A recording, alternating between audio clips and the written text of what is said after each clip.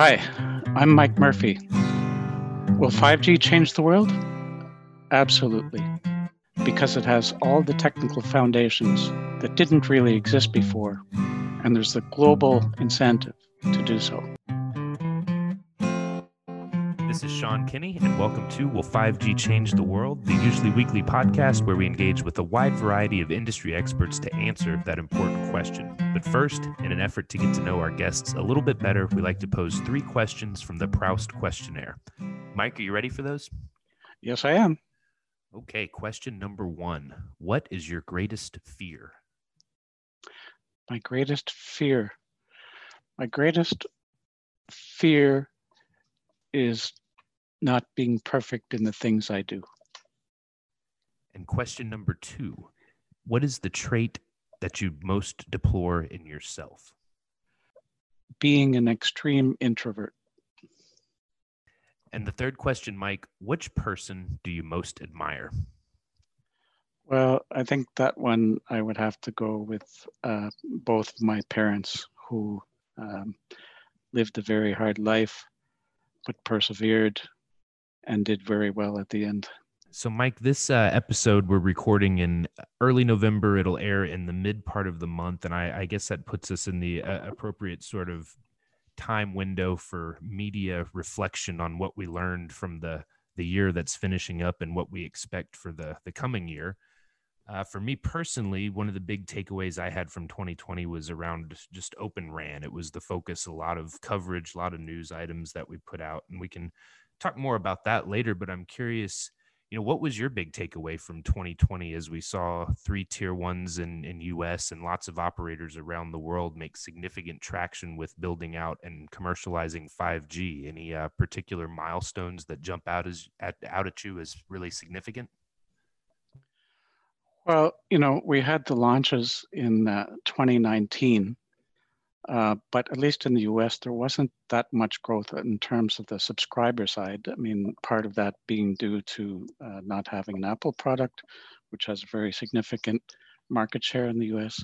And the other is most of the devices being a little bit expensive. So I think that's mostly gone away in 2020. So now we have both the Apple announcement for the iPhone 12, as well as both mid-tier and low-tier devices. So I think we're well set up for larger scale growth going into 2021. The other thing is we got over some fairly complex technical hurdles in 2020 with the launch and deployment of standalone architecture and DSS for spectrum sharing between LTE and 5G.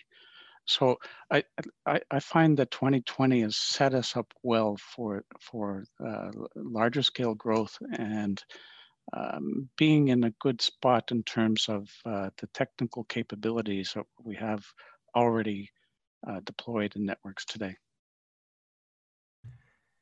I mentioned Open RAN as a thing that took a lot of my attention this year. Spoken a lot about it on this show, in fact, with your colleague Sandro Tavares, and heard a lot from Marcus Weldon and other people at Nokia about Open RAN. But I wanted to maybe float a premise with you that ties that in to my amateur interest in economics. So let me know what you think about this. Creative destruction from Austrian economist Joseph Schumpeter, where innovation catalyzes, and I'll quote from him, a process of industrial mutation that continuously revolutionizes the economic structure from within, incessantly destroying the old one, incessantly creating a new one. So if I'm an Open RAN optimist, I'd say that this type of approach to building the RAN could challenge the way that Nokia is accustomed to selling radio gear and force you to really lean into opening up interfaces and embracing modularity and really thinking long and hard about some of your software strategies. And all of that would maybe be to the detriment of selling these integrated radio stacks. On the other hand, if I was going to be cynical about Open RAN, and there's a lot of people that are, I'd say it's not mature enough. It can't scale quickly enough. 5G, you made the point with DSS and transition to standalone. This is already happening today. So 5G is moving fast. To support that, we might need integrated RAN. So Where do you fall on that continuum of optimism and skepticism? And then to my premise around creative destruction, have I wildly overstated things, or do you think maybe there's some applicability there to how this might shift vendor dynamics? Well, I don't see a contradiction in the optimist or the cynic or the creative destruction comments. So you can't stand still. One of my favorite sayings is from Andy Grove: "Only the paranoid survive." So as technology, as innovation moves forward, you have risk and opportunity, and if you stay where you are, you have the risk, of course. I mean, uh, Nokia handsets is perhaps one of the greatest examples of that. So you have to move forward. So even though um, the I guess it would be the optimist in you says ORAN is going to be successful and therefore perhaps destroy some of the business that Nokia has. I mean, there's an element, some element of truth there. I would say rather than destroy, maybe it evolves, and you simply can't ignore it because there's a global backing to it, and we inherently believe, independently of the impacts of Nokia, that it's actually the right way to go. So we have to embrace it and not try and fight it. But then on the cynic side, you say it's not much mature enough, can't scale fast enough, and 5G still needs to progress today and progress quickly. That is also true. It is a fact, like I said in my Senate testimony, that ORAN is not mature. And it's not appropriate for New York City Times Square on New Year's Eve today. Um, Likewise, it's also perhaps not appropriate to be forced onto rural carriers who have perhaps less headcount, and we're still going to be challenged by some technical um, integration things that may come up, and they don't have the headcount for that. So it's not to say that it will never work. It's what I like to say is there's a right time and a right place for ORAN, and it will mature, it will get better, it will sometime in the future. I think it's quite a few years away before you'd want to put it in Times Square, but there are situations where it applies very well, perhaps even today. So it's just a question of application at the right time and the right place. And we have to embrace it, partly because it's the right thing, partly because, just the industry overall is demanding it. You mentioned your Senate testimony, and I want to talk a little bit more about that. And I can't do justice in describing all of the relevant back matter here. Just the format won't allow it. But just real quickly, we've got this notion of national races to 5G. We've got some fairly novel East-West geopolitical dynamics that are playing out.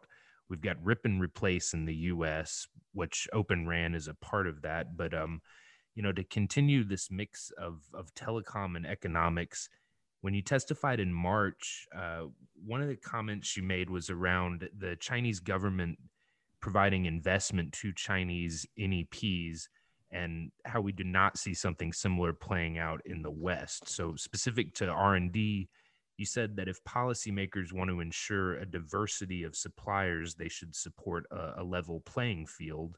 So in that context, that would mean government investment in R&D in the West. So we have some of that today with the National Spectrum Consortium and US Connect, but you called that ultimately insufficient in scope and resource level. So a couple questions here. Do you agree with this notion that 5G is a race between countries and the winner will reap the bulk of the economic gain that would be associated with leadership there? And then specific to the vendors, as we see Huawei and ZTE continue to get pushed out of Western markets, I mean, they're out of the US, they're out of the Five Eyes countries, they're out of Italy, out of UK. Does that logic around government-backed funding start to change? I guess to put that another way, does a government need to invest in a team if their competitor isn't in the race anymore? So for the race, where that originally came from is the economic impact to a country. So CTI says, there'll be roughly 250 billion investment in 5G in the US. You'll create 3 million jobs and have 5 to 600 billion impact on the economy. So independent of China, you want that to happen, and you want it to happen quickly. So even forgetting about a race, you want that to happen in your country. The secondary part of the race comment came from once you do that, once you widely deploy 5G, as was the case with every previous generation, it spawns off new industries. So arguably Uber, YouTube, perhaps you could even say Google Maps, a number of entrepreneurial launches happened because they had that foundation coming from, in particular, 4G. So we think that will happen with 5G as well, and maybe even more so, more widespread. So again, you want that to happen, ideally initiating from your country rather than somebody else's. So there is a race in that aspect, but you can forget about the competition part. You just need it in your own country. You need to be ahead. So, and for the part about leveling the playing field, I think it spans more than just R&D. For example, it's well known that Chinese vendors have preferential treatment in terms of financing from the banks to do deals in places like Latin America or Africa and Asia. And so we need to level the playing field from that perspective as well, from financing as well as R&D, maybe some support of industries, and even looking at next generation. So I had multiple calls the last 2 weeks on government agencies and ATIS looking at supporting both 5G evolution and 6G work. So you have to look at this from a total ecosystem perspective, not just R&D. So that's kind of where the comment insufficient in scope and resource level came from. Now, you've made the very interesting comment of, since Huawei and ZTE are somewhat getting pushed out of Western markets, can we just forget about all this? Well, I think it's the same logic as I said about the race. Even if they weren't pushed out of the Western markets, you would still want industry within a country or a collection of countries to keep pace with the rest of the world. So, even without that geopolitical restriction on supply chain, I still think you want to do these things anyways. And unfortunately, the US hasn't been super great in that. So especially Europe, Japan, Korea, China had fairly significant programs to support 5G in the past, the US less so. Now we're going towards 6G and we're saying, well, perhaps we should fix that. And that's why you see these initiatives like NextG from ATIS. And there's another one coming up, which I can't mention yet, but I think you'll see a lot of that happening. And then on the industry side, just to give you an example, there's a number of forums or alliances, consortia, whatever you want to call them. One's called GUTMA for drones. One's called the 5G AA for the Automobile Association. One's called 5G ACIA for industry. These are alliances of similar companies who want to evolve standardization, in this case 3GPP, to make sure that their use cases are taken care of as fast as possible. And in these three big alliances, the US doesn't dominate any of them, at least in terms of memberships. So just to give you an example, 5G ACIA is largely dominated by European countries. So what does that mean? It means that the use cases that European manufacturers and industry think are important to them are probably going to get a higher priority in terms of getting specified in 3GPP, and therefore devices made for them, and then therefore the use cases executed. So I think the US could help in that area as well. Not only developing the technology and helping it get deployed, but also on the use case side and helping industry to accelerate their input and therefore adoption, and therefore all the side benefits that come from that to the economy. If I could maybe ask a follow-up question there, and that was all very interesting and helpful context. When I start to think about 6G and I try to tie that back to this idea of a nationalized race with countries that obviously have interests they're trying to protect. In a US, we've got a number of pieces of legislation that could potentially provide funding to Open RAN suppliers and subsidies to rural operators to use that type of equipment.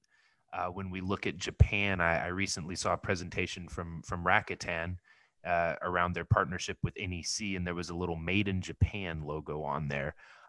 India, another example with Jio and Reliance Industries. Granted, there's very interesting sort of import environment as it relates to the Indian market, but it's maybe not fair to call this economic protectionism. But if we continue down this course, do we run the risk of undoing what we've done with 5G in terms of creating a global standard? If we project that forward, do we run the risk of seeing a east-west bifurcation or even more fragmentation in the development of standards? Well, if we keep standards aside for a second, we definitely can see 5G was a trigger point towards countries looking more closely at what we're talking about here. In a sense, looking more closely at nationalism and how can they lead more so than they have in the past.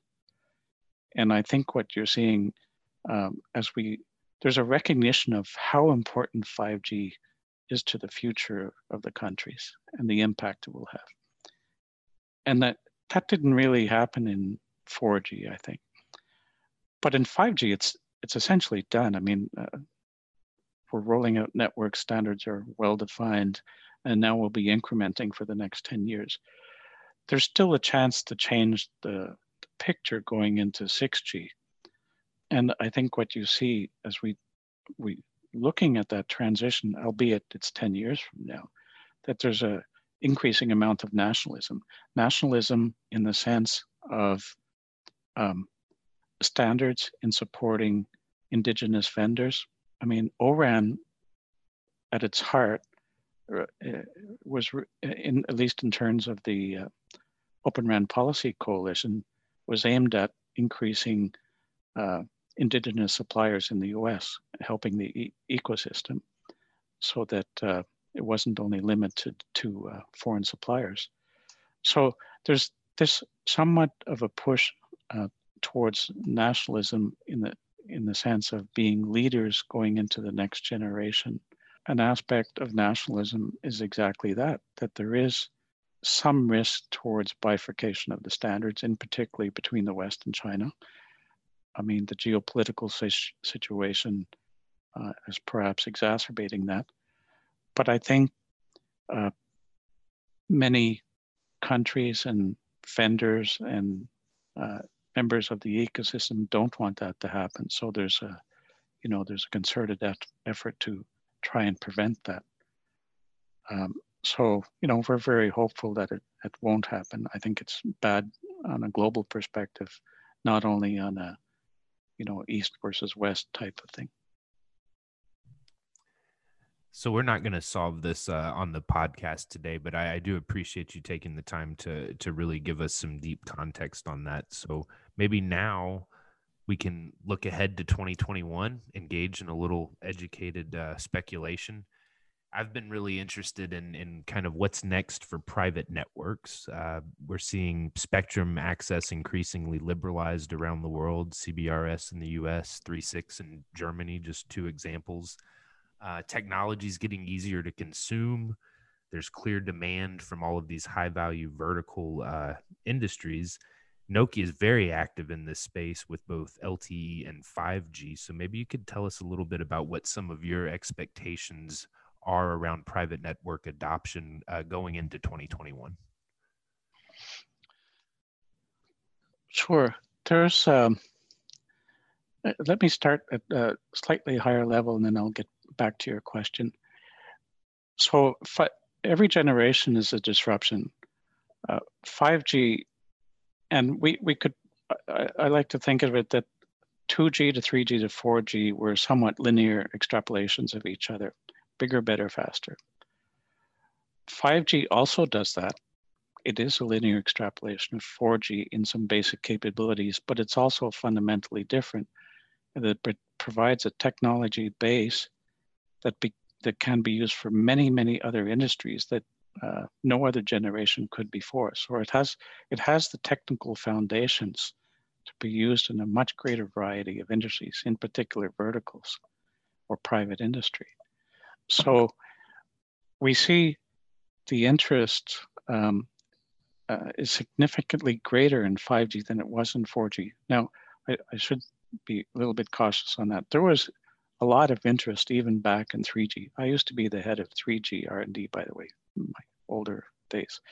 And we had these discussions on vertical industries way back then, but nothing ever happened. And 4G, essentially the same, not much happened. So now we come to 5G, and the question is it going to happen this time? And we believe it really will, because we have all of the technical foundations there. There's no excuses anymore from a technical perspective. So the only question remaining is whether the business cases will work. And so we're at the stage now where we actually see the business cases working in 4G for some private networks. So I think, that's not going to stop when we go to 5G for just basic mobility private networks. The harder part is when we get into IoT type applications or fundamentally digitizing enterprises or private networks or verticals, however you like to define them.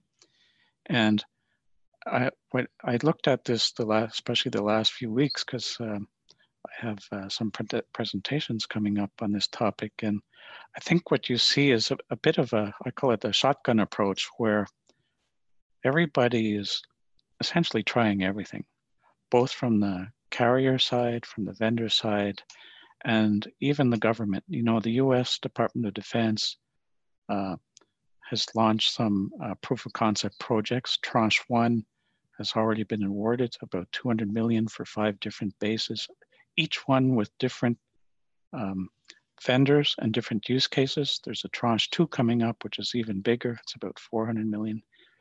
But when you put them all together, we're essentially trying everything. So that's kind of the stage we're in. And then what will be interesting is which one of those actually follow through to commercialization and have a business case that makes sense.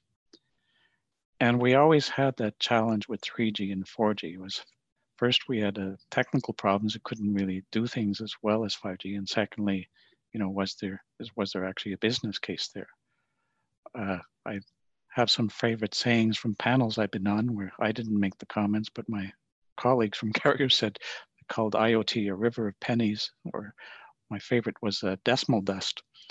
So it's always more challenging when you get into the IoT space about whether the business cases make sense. So if I put, for example,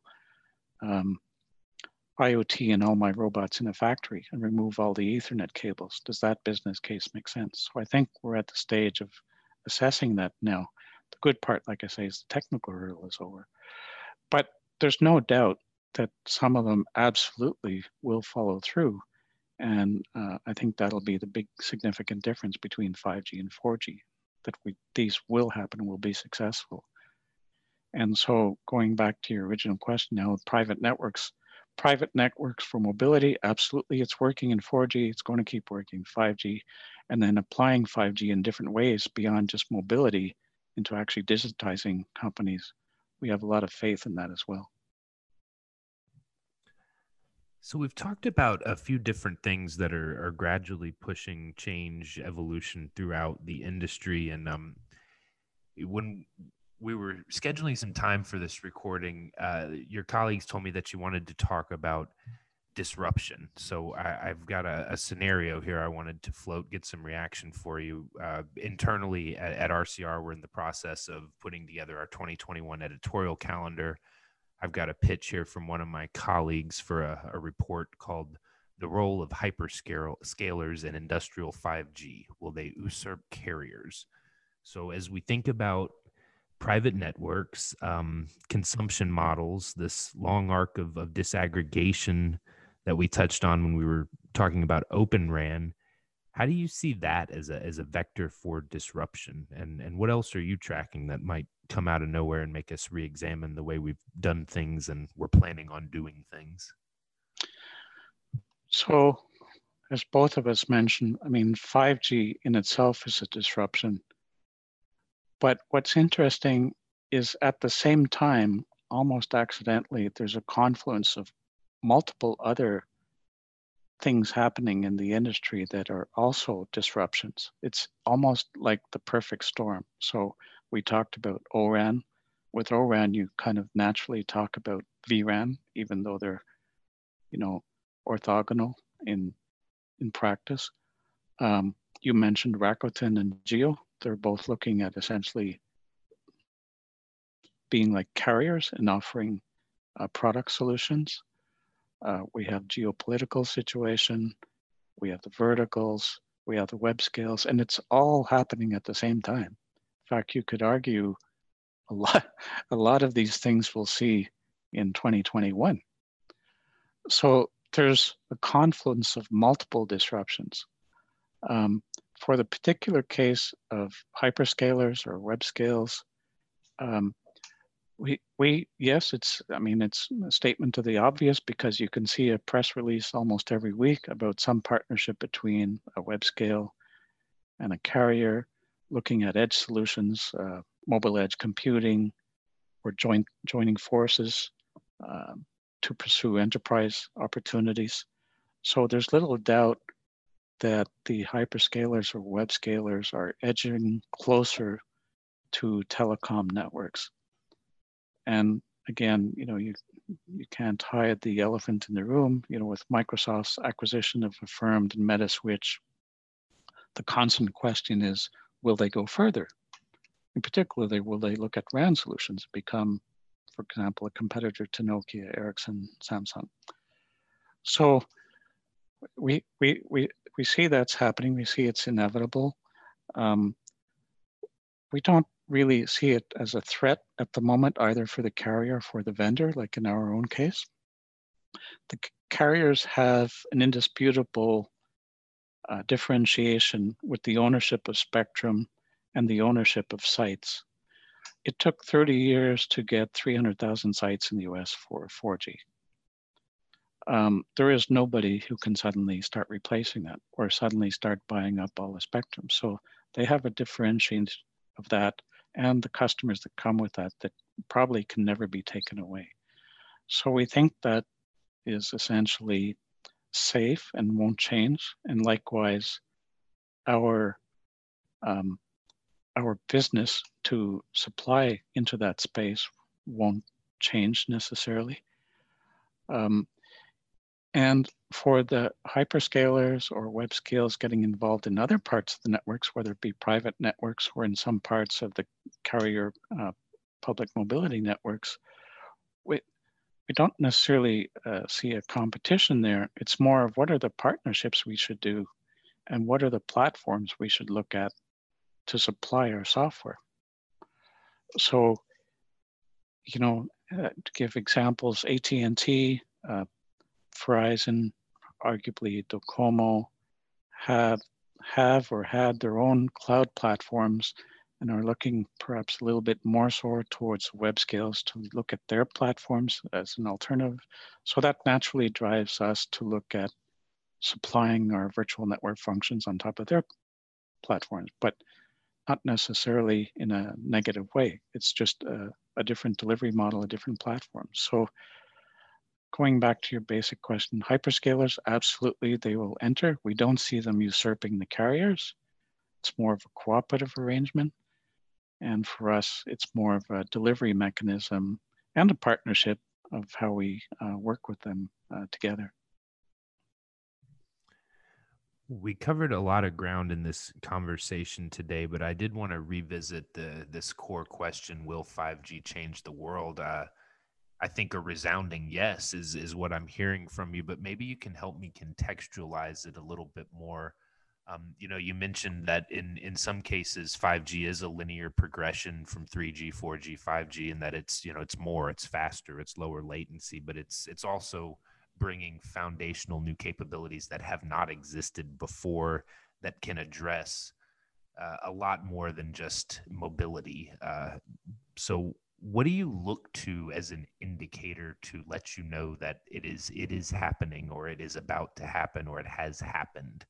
Is it the same kind of GDP forecast that we've both seen? 5G will create X amount of economic value over the next 10 years, or is it something more abstract than that? Well, let's put a time dimension to this. So as you could guess from my comments, I do think 5G changes the world because it has the technical foundations for it. That's one part. But right now we're at the linear part. We've deployed mobile broadband networks. That's a linear extrapolation of 4G. So we're not changing the world right this moment. We're providing a better 4G. But going forward with those capabilities to enter private networks or verticals, and per the discussion before, that's the part that starts changing the world. So that will come, but it's a few years from now. It's going to take time. And the main indicators, I think, back in, I made the comment about 3G and 4G that we essentially went through the same questions. What is killer app? Let's get into verticals and so on, but it never happened. I think the problem back then, it was the vendors and the carriers talking about it. And now we have it the other way around, where the verticals are actually coming to us. Like I mentioned, those 3 large alliances providing input into 3GPP, that's not carriers and vendors. That's actually the manufacturers. In the industries, it's like a Bosch, and in the AA, it's like Mercedes and Ford and GM and so on. So I think the main indicator this time is that it's a pull rather than a push. And by the way, that applies to government agencies as well. I moved from Asia to the US in 2014. 2014 till now, I never had a single meeting with an agency on 4G. But on 5G, we can't even, you'd need a lot of hands to count the number of discussions on 5G. So there's, I think it's the pull that is the difference that gives more faith that it's going to happen this time. Mike, I really appreciate you having this discussion with me, indulging my somewhat not very well ordered questions, but it was a lot of fun, very informative, and I appreciate you taking the time to answer that question. Will 5G change the world? Oh, thanks very much. It's my pleasure. Will 5G Change the World is an Arden Media production. For advertising inquiries, contact Danny Miller at dmiller@ardenmedia.com. The show today was produced and edited by me, Sean Kinney. Thanks for listening.